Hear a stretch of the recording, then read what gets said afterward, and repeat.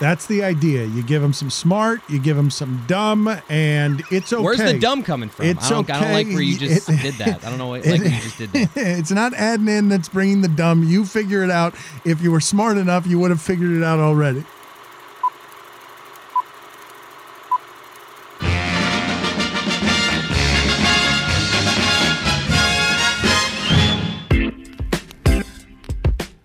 Oh, yeah, Baldwin's back to wreak a little nasty voice business as Uncle Ted, at least until some hokum lets him digress back into the title role that created all such nonsense. That's John Urbanchich of J Movies, the latest film, The Boss Baby Family Business, we're reviewing here on Cinephile. Listen, the reviews have been great. I can't thank all of you enough. Please go and Apple Podcasts, subscribe, rate, review, unsubscribe, then resubscribe.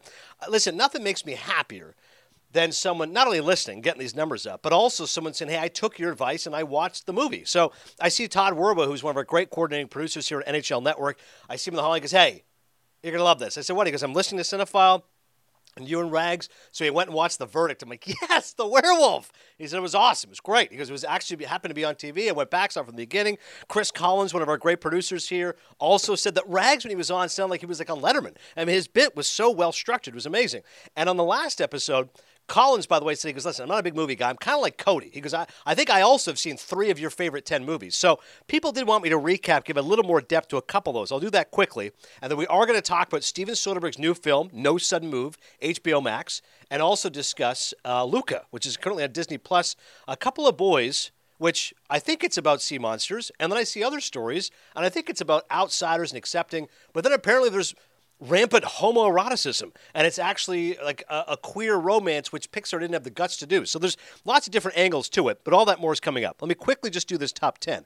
So in case you missed it, Raging Bull, Taxi Driver, which, by the way, Tarantino has a new book out. It's a novelization of Once Upon a Time in Hollywood. Tell me, Cody, how big a cash grab is this? The guy writes the script, he makes the movie. The movie made $300 million, Oscar nominated, etc. Now it makes him more money. He just turned the script into a book. Now, it's kind of cool. When we were kids, Back to the Future, you could see a novelization. You go to your local 7-Eleven, like, here's the book of the movie. And as Tarantino pointed out, what would happen is they'd have the script, the shooting script, and a guy would write a book, right? Somebody in addition to whoever made the film. And then you'd actually see the movie. It'd be different because the book would go by the script. As you know, the directors changed the movies. Bottom line is this. Tarantino made Once Upon a Time in Hollywood, the novelization. He's on with Jimmy Kimmel, just as a little baby boy. And he goes, what movie will you show to your son? The first movie. He goes, Taxi Driver. I'm like, yes. Taxi Driver is number 2 on my list. It's one of Tarantino's favorites ever. Number 3 is Goodfellas. Number 4 was The Godfather. Number 5 is Do the Right Thing. Number 6 is The Godfather 2. Number 7 is Glengarry Glen Ross. Number 8, because Patty Myers, who's a loyal listener, asked me, what is that? I said, it's 8.5.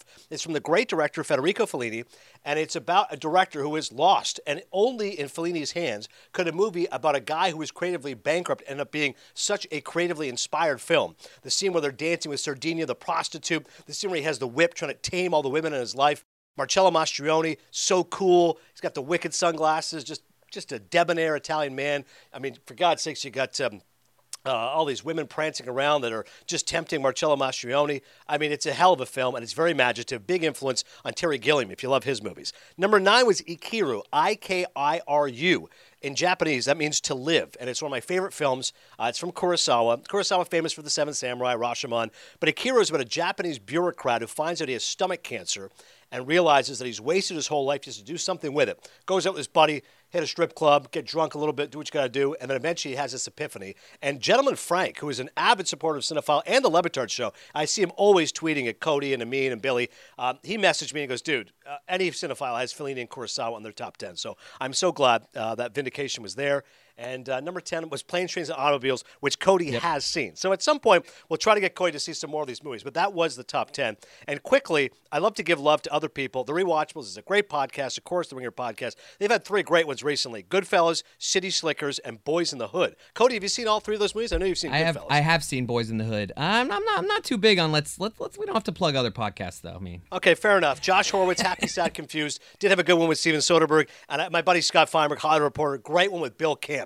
Bill Camp, Cody's one of those guys. He was in The Queen's Gambit. He was in Lincoln. He was in The Night Of. He's one of those character actors. When you see me go, oh, it's that guy. So I love Bill Camp, and I love the fact that he got some love. More importantly, celebrity golf coming up for you. Tell me about it. Adnan, I have to admit, I'm a little nervous. We are, as a show at the Le Batard Show, we're going to Tahoe to play in a golf tournament, and I'm pretty sure I saw the tee times, and I am like sandwiched in between Patrick Mahomes and Aaron Rodgers. I don't know what I'm doing in this tournament. I don't know how I qualified for this thing. Stugatz got me in, and it's just I've never played in front of a gallery before. I feel like, you know what? We're actually playing on Thursday. This podcast comes out Thursday. There's a chance, as you're listening to this right now, I am hitting some 63-year-old in the shoulder with a golf ball.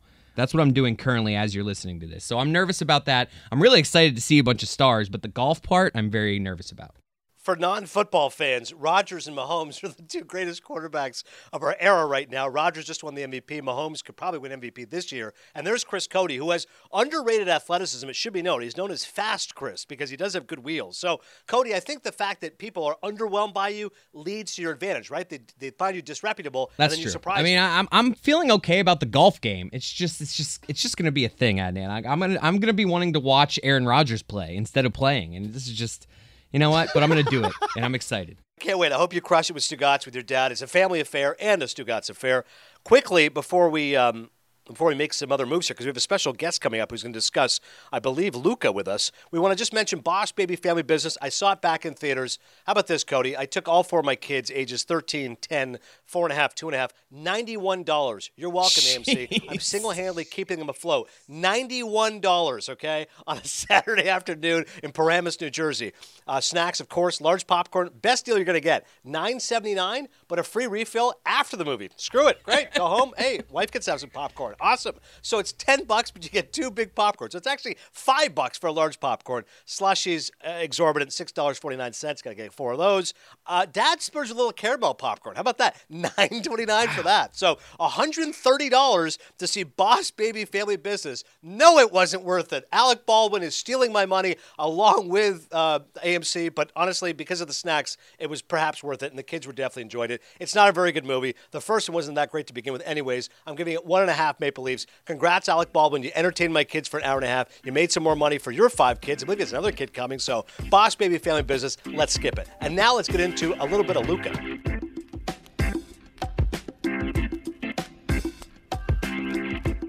Well, every week, Chris Cody's promised to surprise me with some member of the Meadowlark entourage. I was, of course, disgusted and dismayed and still rattled by the appearance of David Sampson. I was similarly thrilled and elevated by the appearance of Ron McGill. Billy, also fantastic last week in discussing F9. And now it's my understanding, Chris Cody, you're bringing on the Jefe. You're bringing on the Godfather himself, Dan the Man Le Batard. Dan, are you there?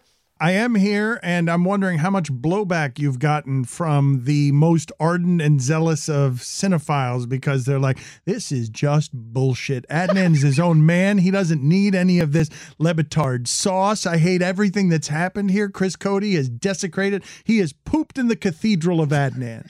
The amount of people, Dan, who've said to me, so the show is radically different, huh? And I'm like, what do you mean? They said, well, you used to have these long, thoughtful reviews. Some might say self-indulgent. And now you have a guy from the Zoo Miami. I'm like, yeah, that's kind of what we're doing now. We're talking animals and movies, Adnan. Right, there's still a movie element to it. It has become Le Batardian, which is to say absurdist. But yes, listen, we've offended some of the hardcores, Dan, but hopefully we're bringing in a wider net and a wider audience. That's the idea. You give them some smart, you give them some dumb, and it's okay. Where's the dumb coming from? It's I don't like where you just did that. I don't know, like you just did that. It's not Adnan that's bringing the dumb. You figure it out. If you were smart enough, you would have figured it out already. I'm thrilled that you're joining me, Dan, because I would want to talk movies with you for hours if I could. I still want to talk Hemingway with you at length, because over text you told me you found him to be a what did you call it? A needy narcissist, I think is how you put it when it comes to one of my favorite writers. But my understanding is you're here to discuss Luca, which, listen, I'm thrilled you saw it, but it did raise an eyebrow. To my knowledge,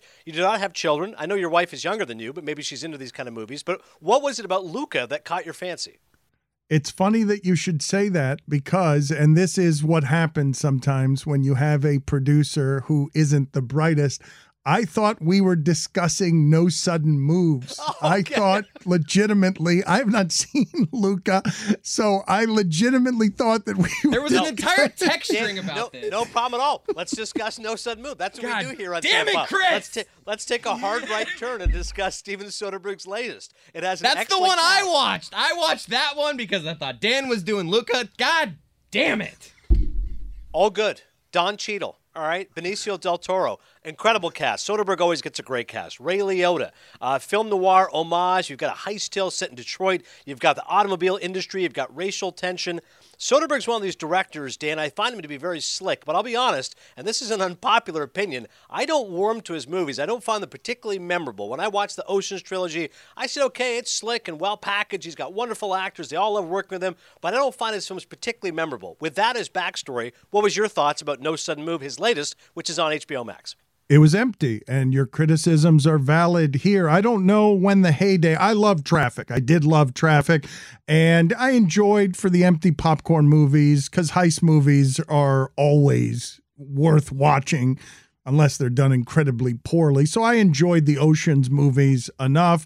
Aaron Brockovich, a good movie, but it's been a minute, I think. I think it's been, I don't know how many years it's been since the move of putting Clooney and Matt Damon and Cheadle on the screen is enough. And so he went to that again. And I suppose for those of you who have not seen it, I don't want to spoil too much. Yo, we're about to spoil some shit. I suppose that he was efforting at the end to show you symbolically how difficult it is in any time in America, but certainly the car commerce heyday of Americans making automobiles, how hard it was for a black man to get $5,000 versus how easy it was for the Mercedes character to just spill money at every turn. I think that was the symbolic point of the movie, but it was, a heist, an empty heist ride. I couldn't agree with you more. And again, we'll give a little bit of story to it. So Benicio del Toro, Don Cheadle, they get approached with this job. They're with Kieran Culkin as well. Basically, go to this guy's house, David Harbour's house, who's very much paying homage to, it feels like, William H. Macy in Fargo, one of these nerdy nebbishes who's in over his head, having an affair. Go to this guy's house, keep his family company while he goes and gets a document which pertains to the automobile industry. That's for Frank Capelli, we believe, Ray Liotta's character, and that's it. Of course, something goes awry, a murder happens, and now the story goes from there. Didn't you find, Dan, when I say to you a heist movie, don't you feel like, I don't think you have to be gripping the seat next to you, but I need to have some pace to it. I need to have a little jolt. I didn't think this had much of a jolt. If I tell you a heist movie, this one's going a simmering slow burn. I thought it could have used more juice. I'm going to give people, spoiler alert time here, if you have not seen it, to get out. You're going to give away who the Soderbergh regular is that comes in at the end? Well, no, okay, I won't do it then, but I think that was the juice. I think that's all he had in his arsenal is just, and look, here, I'm going to throw another famous person at you, and you didn't know this famous person was in the movies. Why? Because at the beginning, I put all the famous names up there in big letters, and I didn't put this one up, and oh, there's the big juice. There he is. There's a guy I wasn't expecting because this was not sold to me as a movie vehicle. That is true. It's a very Hitchcockian move. Hey, who's our big surprise star coming out? Look who we have behind door number 3. Cody, I love the fact you're adding nothing because I thought you did see No Sudden Move, right? Well, you guys will, Dan's hogging the mic a little bit. That's what he does here. Okay, well, Cody, please jump in. Your thoughts? Do you agree with me and Dan? The big thing here that you guys haven't mentioned yet is how much weight Brendan Fraser is gaining. It was alarming. I mean, it was totally like, distracting. God. It was my wife Valerie looked up during that. She's like, "Is this his life that's gone sideways, or did he do this for this role?" And I'm like, "It can't be for this role. This role didn't require him to be this fat. Like there was nothing in this role that suggested this has to be." Now he's been gaining weight for a while, and I understand that this is the pot calling the kettle fat. But you need to understand that there was no reason for him to be that fat, and the camera angles all took advantage of every angle of his fatness. I'm glad Cody mentioned that we definitely buried the lead as far as what's the best reason to watch this film amongst all the stars. Brendan Fraser is back looking awfully heavy and awfully sweaty. Now, I do have some information on this. Apparently, he's in a movie with the great Darren Aronofsky, who I love. Of course, Requiem for a Dream, The Wrestler. And in this film, this is the story. Brendan Fraser plays a 600-pound man named Charlie who tries to reconnect with his 17-year-old daughter. The two grew apart after Charlie abandoned his family for his gay lover who later died. Charlie then went on to binge eat out of pain and guilt. That film is coming out at some point, they're hoping, this year. A24 has the global rights to it. Now, they just finished the movie. It literally took a month to shoot, March 8th until April 7th. Now, I'm not suggesting Brendan Fraser put on 600 pounds. I think he put on some weight and then probably a fat suit for this movie. And Soderbergh just shot this movie, so maybe it was residual fat weight that he still had for the role that calls for binge eating. That's 600 pounds is excessive. It makes me think immediately, and I know that this is some delicate subject matter, but I feel like I've got a wide berth here because I am a literal wide berth. No. When I was in my 20s, I just remember, when you say 600-pound man, I remember a Walter Hudson. I remember this name specifically because it's a story worth telling, and you'll appreciate this. Dan, I'm dying at the specificity of this, the fact that you remember Walter Hudson. I remember all the details here because he was a man so heavy, Adnan, that he had to, I'm pretty sure they had to tear the roof off of his house and pull him out of his house with a crane. And you are being polite and delicate and nice here, but you're also red-faced with laughter. And I don't think the audience realizes how hard that is to do, given Adnan's general hue. He is now totally red. And the reason he is red is because of what I'm about to tell you. Walter Hudson was extracted from his house via crane, okay? And so the photograph in all the tabloids during the tabloid age was of him being taken from his home over a lawn that was covered with media members who had microphones out as he hovered above them in a crane. And the caption said only, "I just don't want it to be a circus."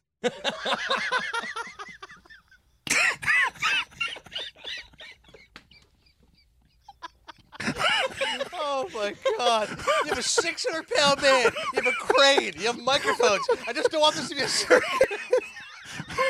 The last thing I want to be is a distraction. I'm just trying to fit in here. Bozo in the corner.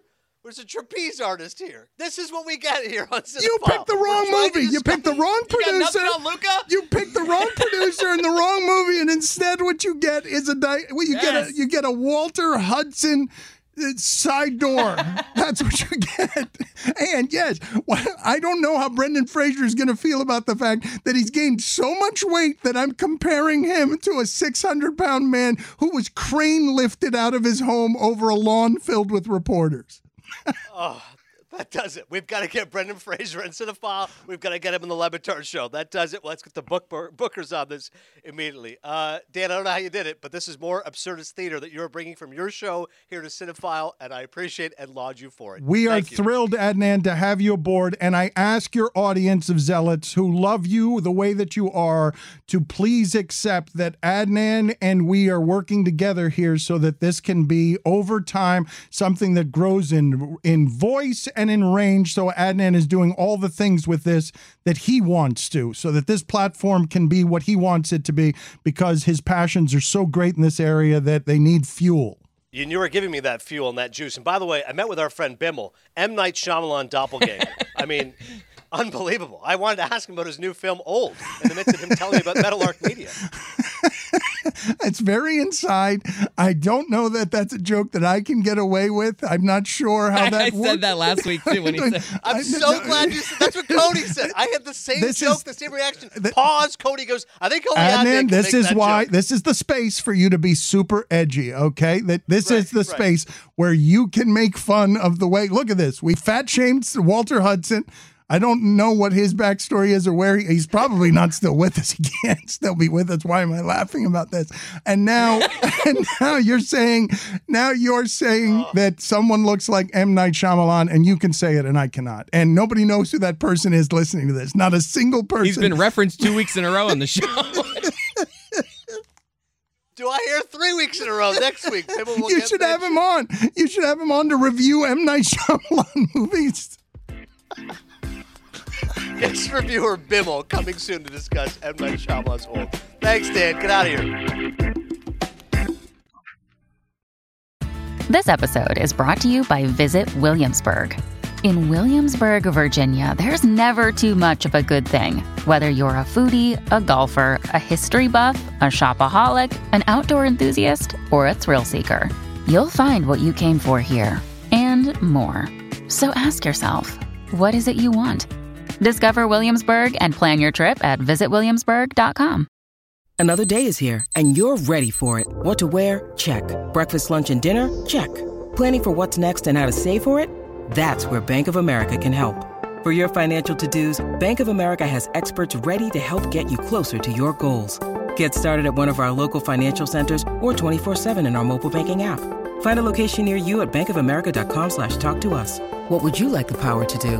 Mobile banking requires downloading the app and is only available for select devices. Message and data rates may apply. Bank of America N.A., member FDIC.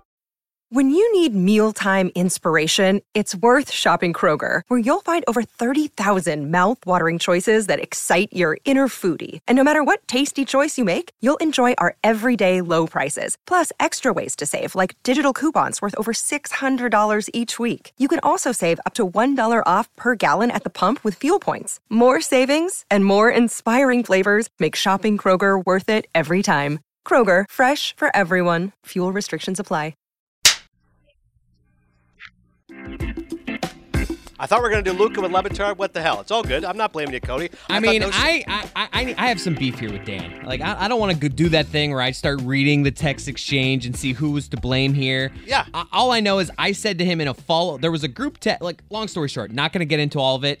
Dan, I clearly said Luca in one of the texts that Dan just didn't look at. Listen, he didn't look at it. He didn't look at it. Yeah, I mean, come on. He didn't Look at look this. At it. It's like how Arnold Schwarzenegger was saying. Listen, we're all on Team Cody. Let's be clear. So let's get to Luca. It's about a couple of seahorses. That's right, sea monsters. These guys are under the water, and then when they get out of the water, they turn into humans. But the key is they can't get water splashed in them because then they turn back into sea monsters. And it's in Italy, and I love Italy, and it's a beautiful countryside, and sun-dappled, and these guys become good buddies. It's Luca and Alberto. They ride bikes together. They want to get a Vespa together. They have a friend named Julia. They eat a ton of pasta together. I mean, it's like everybody who loves Italy, Italian dreams, etc. And, of course, the dark side is they hunt sea monsters. So if somebody finds out their secret, they're in trouble. So basically, it's a fable about, accepting others and, no matter what your differences are, liking each other. And I'm thinking it's about platonic friendship. But now there's been like a slew of other information, which is why it's interesting. Maybe you shouldn't read things before you watch it so you can watch it objectively. But people saying, hey, is this actually a gay romance, Cody? Is this actually Pixar's first gay movie? That's honestly, when you said we were doing this movie, I was like, I've heard this is a nice, new Disney film. But the headlines you see around that stuff has been what's kind of been interesting to me. Right. So let me put it this way. As a movie itself, I'll give it 3 Maple Leafs. It's Pixar light, nothing special, but again, beautiful animation. It's well voiced. It's not exactly up when it comes to the great Pixar movies, but it's fine. Of course, my kids enjoyed it. We have a low bar. We're good to go. But what I think is more interesting around the conversation is, wait, did they actually make a same-sex movie? So the director, for his part, said, no, we did not. He said, this is about others and accepting others, and that wasn't what it was. But it's funny, Cody, if you go digging, you're like, kind of see the subtext here. There's one scene their hands are linking with each other. Oh, his arms are around his waist. Like, I'm not necessarily looking for something that's there, but when I read these articles, I could see how a case could be made. But is it something that, without these articles, you would have thought of? Or was it these articles are leading you there, kind of? I think the articles are kind of leading me there, I'll be honest. When watching it, I think, it's a sweet story. It's about friendship. These guys are hanging out, having a good time. Okay, cool. Once I read those articles, it led me astray. So while watching the film, I started thinking about it, going, are they gay or are they not gay? Which, listen, it doesn't matter to the point of enjoying the movie, but it is just interesting how you can be framed in a certain way by something you read or something someone says. It seems like they made a movie where there's just like, is it, isn't it? Whereas I would think people in the gay community, if it was going to be a movie about that, like, own it kind of thing. Don't like imply all these things and then come out afterwards and say, no, it's not. I mean, it could just not be, but it's just like interesting. That dynamic's been interesting. Yeah, that is interesting because you're like, hey, if we are doing this, then you're right. The gay audience will be like, this is amazing. Finally get a movie that satisfies our interests, our attention, etc. But if it isn't, you don't have to say it is if it isn't. So I'm with you. It's just an interesting conversation to have. Luke, it's a good kids movie, and I definitely recommend it. Now let's get to Sam Wasson. I can't wait. This guy's the author of The Big Goodbye, Chinatown, The Last Years of Hollywood. He's got great energy. He's got great stories. You're going to like. Great hair, too. I mean, like, this is just for us because no one's going to get to see him in this. It's just an audio medium, but the guy's hair was just like, it's exactly the way you want a writer's hair to look. Like a little disheveled, but a little put together. I mean, the guy had a look. It was perfect. He did ask us as we started, because this is just audio, right? I'm like, yeah, just so I can see you. But I'm like, I wish we could see this guy's hair. Sam's awesome. So obviously, I'm a lover of movies, and people, when they ask me, what books do you read? I said, I read movie books. Easy Riders, Raging Bulls is one of my favorite books. Of course, the work of Mark Harris. And now I've got Sam Wasson's book, The Big Goodbye, Chinatown, and The Last Years of Hollywood, which, if I didn't have 4 kids, I would have finished this in one sitting. Instead, it took me 10 days, which may have been actually more enjoyable because I could soak up all the rich anecdotes of one of the great films of the 70s. And like many people, 70s movies are my favorite era of movies, even though I was born in 78. Long way of saying Sam Wasson's here, the author of this great, great book. Sam, congratulations on an incredible achievement. Thank you. That was such a nice thank you. Well, listen, let's dive right in, okay? I've got this separated just as you go with the main characters. I got my Polanski questions, Nicholson, Town, Evans, and a little bit of Faye Dunaway. So let's go right with Polanski.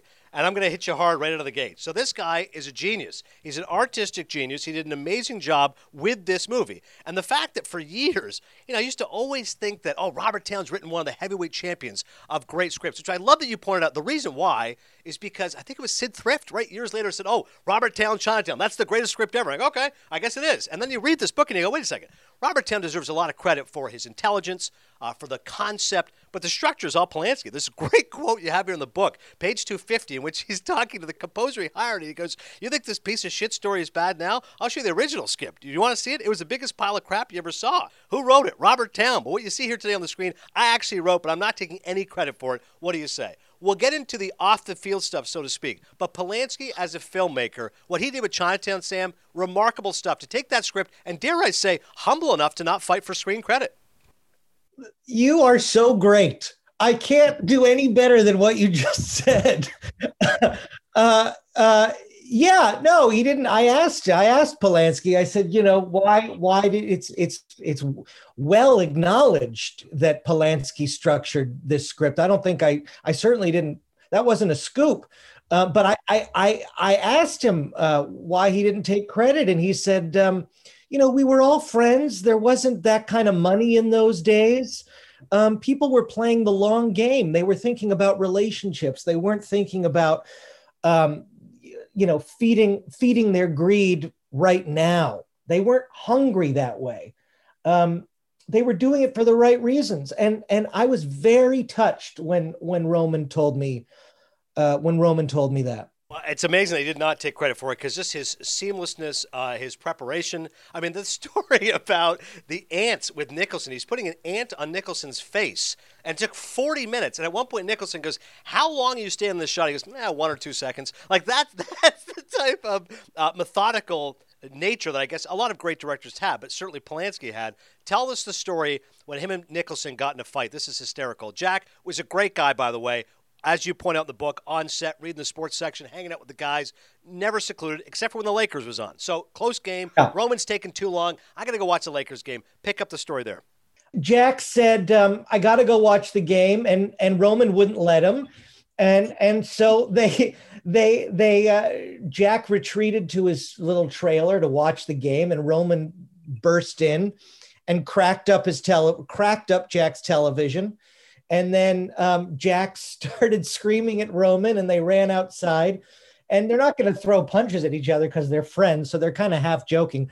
They started throwing their clothes at each other, so they got completely naked and then chased each other out of the studio and caught up outside on Melrose, I guess, and started laughing. And that was the beauty of Chinatown. It was not a miserable production. It was a good time had by people who really respected each other.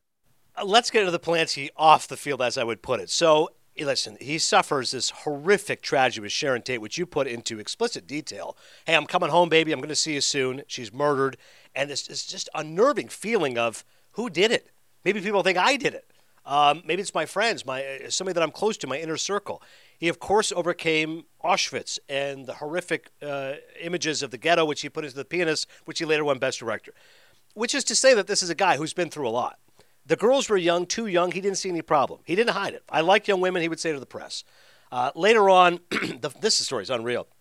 The phone rang in the cutting room. Lambro picked it up. Lambro's doing the score with him. It was a girl's voice. You have the wrong extension, Lambro told her. There's no Paul here. That's for me, Polanski said, reaching for the phone. Lambro had earlier browsed an adult newspaper left in the cutting room, glancing a personal ad circled 15-year-old girl, confidential, likes relationship with European man in 40s. And then, of course, you get to the scene. You really build it up well of what exactly happened with Samantha Gailey, who was 13 years of age.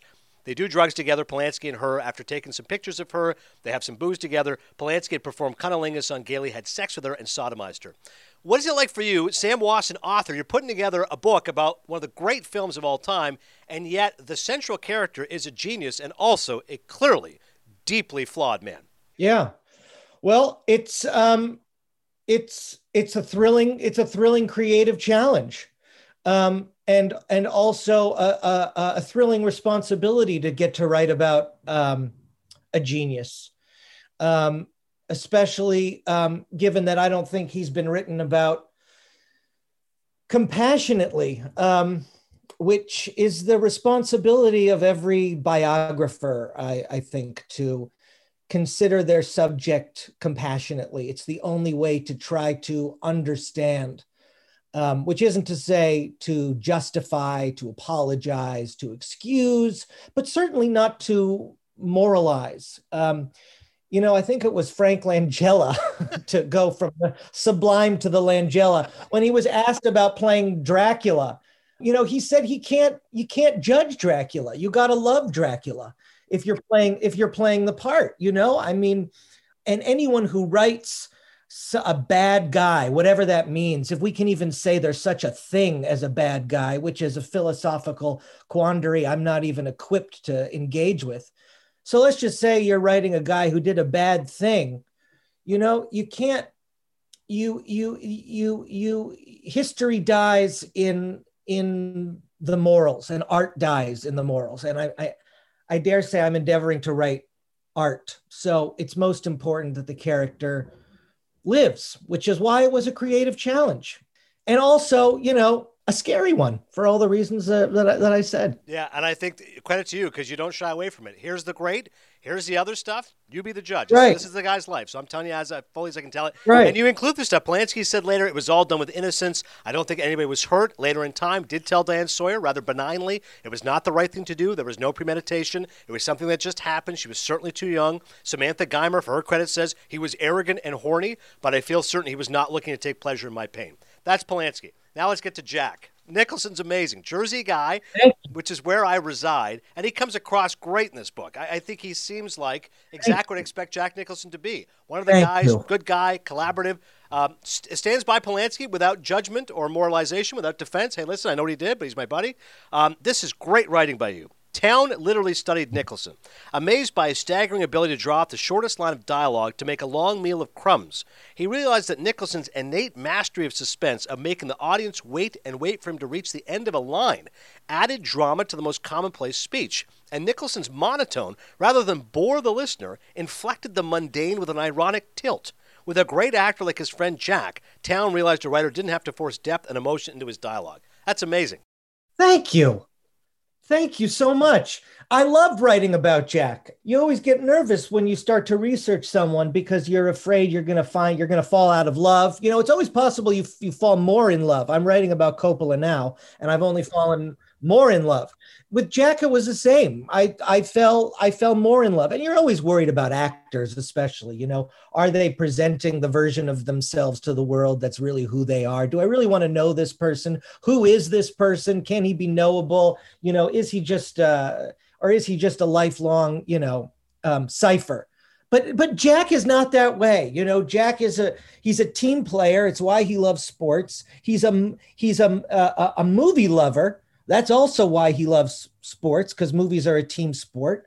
And he really wants what's best for the movie time and time again. So I was really moved by the character of Jack. And I think there's a great story about Nicholson, about the fact that he was a guy who always remembered his friends. And this is a guy, he once saw his dad swallow 35 shots of Hennessy, but I never heard him raise his voice. I never saw him be angry with anyone, not even my mother. A quiet, melancholy, tragic figure. This story, I think, illuminates Nicholson better than anything he could have done. A noble deed was often all it took to win Jack's friendship for life. The day he met Robert Evans, early in 1969, Evans offered Nicholson, then unknown, $10,000 to play a short part in On a Clear Day You Can See Forever, the actor's first big Hollywood movie. "Pal, you don't know me," Jack whispered to Evans, "but I sure know how you are. Could you do me a big favor? Shoot. You see, I just got a divorce. I got a kid, got to pay alimony, got to pay child support. I'm on empty. Could you make it 15? How about 12.5, Evans said. Nicholson never forgot it. For $2,500, Sam, he's a friend for life. He'll do anything for this guy. That is very illuminating about Nicholson. And he did. And that's the way Hollywood used to be. There was a real, I should say, the emotional virtues of that are obvious. We all love loyalty. We all need loyalty. But there are professional virtues to that in a Hollywood where business turned on talent, you know, and you wanted to be close with the most talented people because that's how you made the best movies. And in an era where marketing didn't sell the movie, but actual quality and artistry did, the best business decision you could make would be to have Nicholson or Town or Polanski as your friend. And that it's to Evans' great credit that he was as good a friend as he was a sniffer out of talent. Talk with Sam Wasson, The Big Goodbye, everyone go buy it. Chinatown and the Last Years of Hollywood. He's the New York Times bestselling author of Fifth Avenue Phi-Em, and as he said, he's working on a book about Coppola. When's the book on Coppola coming out? Before I go any further. Oh God, 2 years?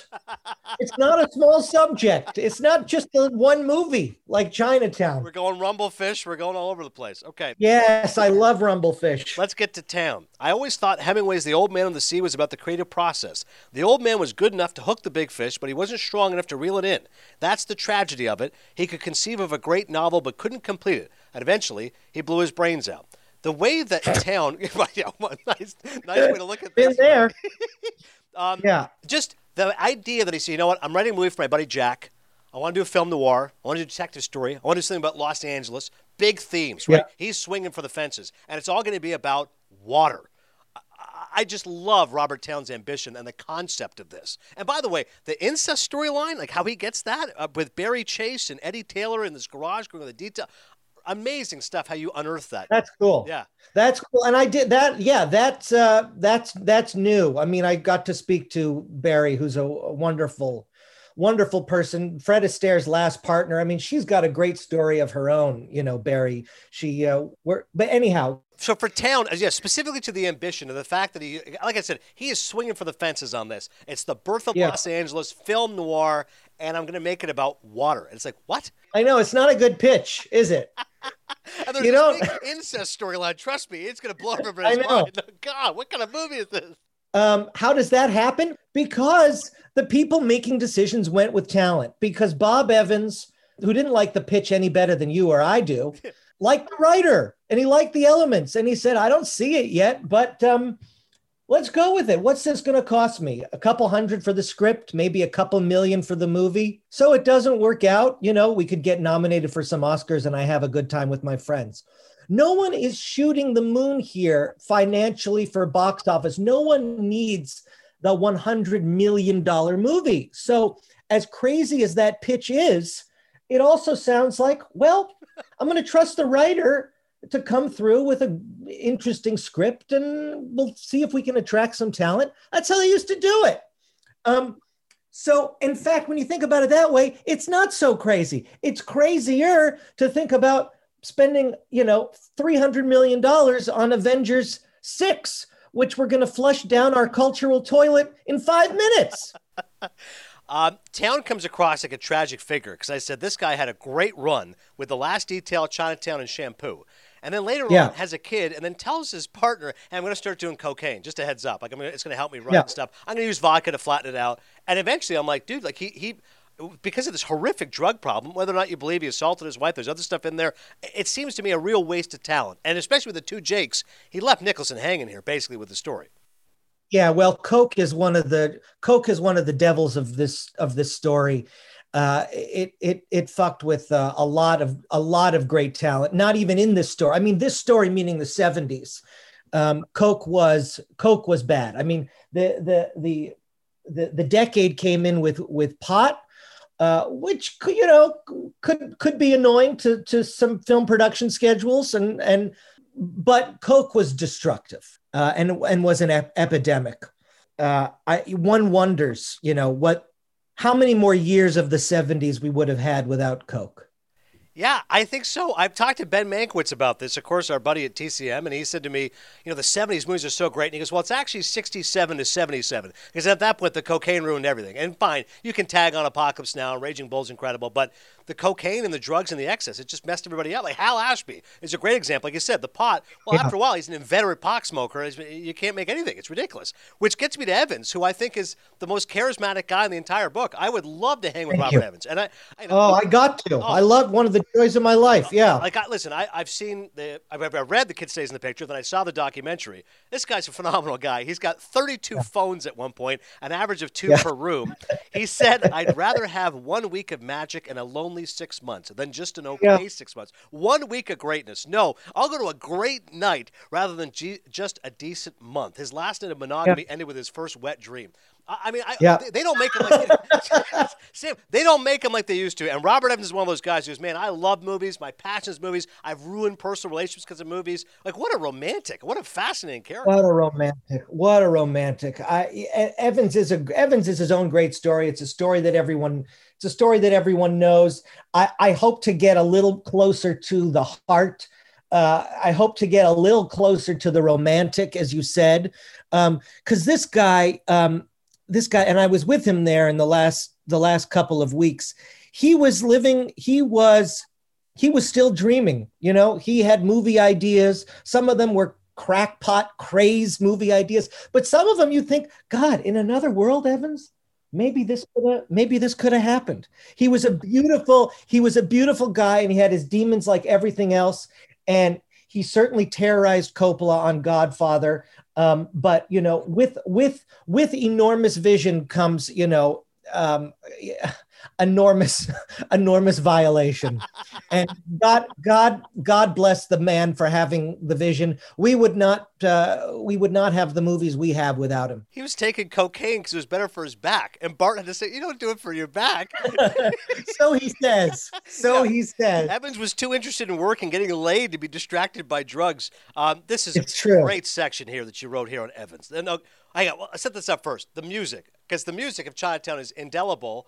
And they listen to the score and they go, what the hell is this? It's avant-garde. It's jittery. And he goes to Jerry Goldsmith, you got to save my life. Like, literally, save my life. Tell the story of how the score came to be in 10 days. Right. Oh, God. Well, they threw out the Philip Lambro score, which is available on YouTube for free. I just encourage you Chinatown people to check that out.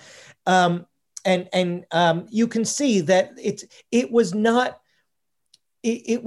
where Evans' heart was. And if Evans is anywhere in this movie, he's in that score.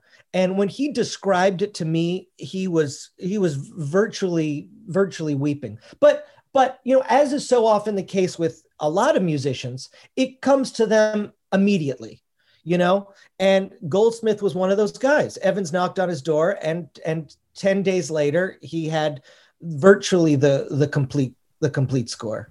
It's amazing how Goldsmith saved it. And this writing is great. Page 259. For Evans, it was more than moonlight and ocean winds and Gatsby's green flare across the bay.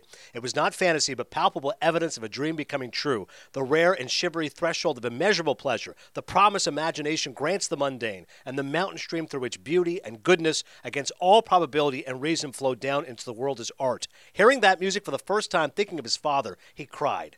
I mean, I wanted to get choked up reading that, Sam. That's great. Thank you. Thank you. That's really, I like that passage. That makes me feel, thank you. Yeah. And that comes from Evans. Yeah. I mean, I did the words, but he did the love. Couple more here. Faye Dunaway. I feel for her because, listen, she's a beautiful actress. She's talented. She had a miserable time on the set. Crew didn't like her. She's a pain in the ass. She's difficult. She asked too many questions. Her and Polanski don't like each other. They're yelling at each other, too. I love, by the way, what a great line by Nicholson when she's complaining to him. And she loved Jack, by the way. Again, Jack, everyone loved Jack. Everyone loves Jack. She complains to Jack, and he says, you think you've got problems, Dredd? You realize this is the first time I'm playing a leading man? I'm spending 3/4 of the movie with a bandage covering half my face. But this was tough to reconcile about Polanski. This is where Jack's slapping her, and he says, all right, Toots, like, I'm going to give it to you. And Polanski's give it to her, and she's all right.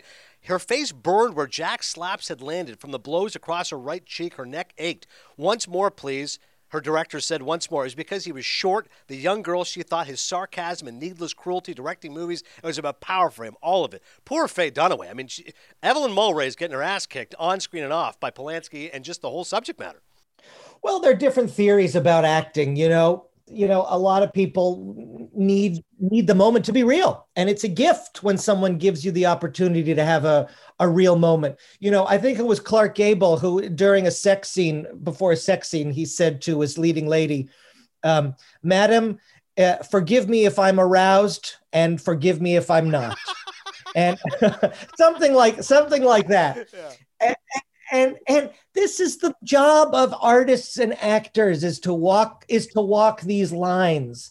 And it's not easy to always hit that perfect bullseye. Now, in the case of this particular scene, it's fabulous work by all of them. And, you know, whether or not you believe that the ends justify the means, that's a philosophic thing that each person has his or her own, you know, view on. I would think all of these years later, Faye Dunaway is proud of her incredible work in this movie. That scene, My Sister, My Daughter. I mean, it's one of the all-time greats. It's amazing she plays that. Yeah. When the lights came up, John Calley didn't know what to say. The Exorcist, his movie at Warner Brothers, violated just about every stronghold of good taste. What in the fuck did we just see? He loved the movie, but Satan, vomit, a little girl masturbating with a crucifix, your mother sucks cocks in hell. He was too afraid to even preview it. When people see this thing, that's where I want to end, Sam. The movies they were making in the 70s, the chutzpah, the balls they had, it's ridiculous. Yeah. It's amazing. Yeah, thank you for saying that. I mean, all we can do is just scream into the night and say, we're not romanticizing it. These movies were real. People made these movies. It was better then. And the proof is on the screen. And it's almost haunting that at one point they're talking about the ending, and Town wanted a much more romanticized ending. And someone said, you know what? It just has to end with a blonde woman getting murdered, right? On a very chilling level. Polanski was working through stuff there with Sharon Tate that you knew. And one of the great things about Chinatown is how haunting that ending is, how unrelentingly pessimistic it is. You go, holy shit, like this is the movie? Like, we wouldn't be talking about this movie if that ending was not there. Yeah. It's stunning. And we didn't even get into John Huston. I mean, what an actor. I mean, this guy's on. Oh, call me tomorrow. We can I'll have Coke for all of us. Do you agree? Everybody wins. Yeah, by the way, Nicholson would give away vials of cocaine to everybody as a Christmas present, and cocaine everywhere. Yes. So it's a different time. Yes, he did. Yes, he did. I love the idea, too, by the way, when I saw There Will Be Blood, and Daniel Day-Lewis, as you know, doesn't talk to anybody, but somebody said, you know, he's doing a John Huston impression. The whole movie, he's doing John Huston. If you've ever seen John Huston, you go, he does actually sound exactly like. I can't believe he got away with it, frankly. I mean, that's more than an homage. That's plagiarism. 1,000%. I wish everybody could write like this. I wish we could all plagiarize Sam Washington. Brilliant author. The book is called The Big Goodbye, Chinatown and the Last Years of Hollywood. Sam, I'm going to start reading your other stuff because this is the first one I've read. So I look forward to Fosse and Fifth Avenue 5 a.m. And Coppola's coming in what, 2023? 20, what's this, 21? Yeah, 2023. So don't overdose. I won't pull a Robert Evans or Robert Town. All right, good. Until the end. This was awesome. Good. Thank you. Thank you so much. Call anytime. Thank you, man.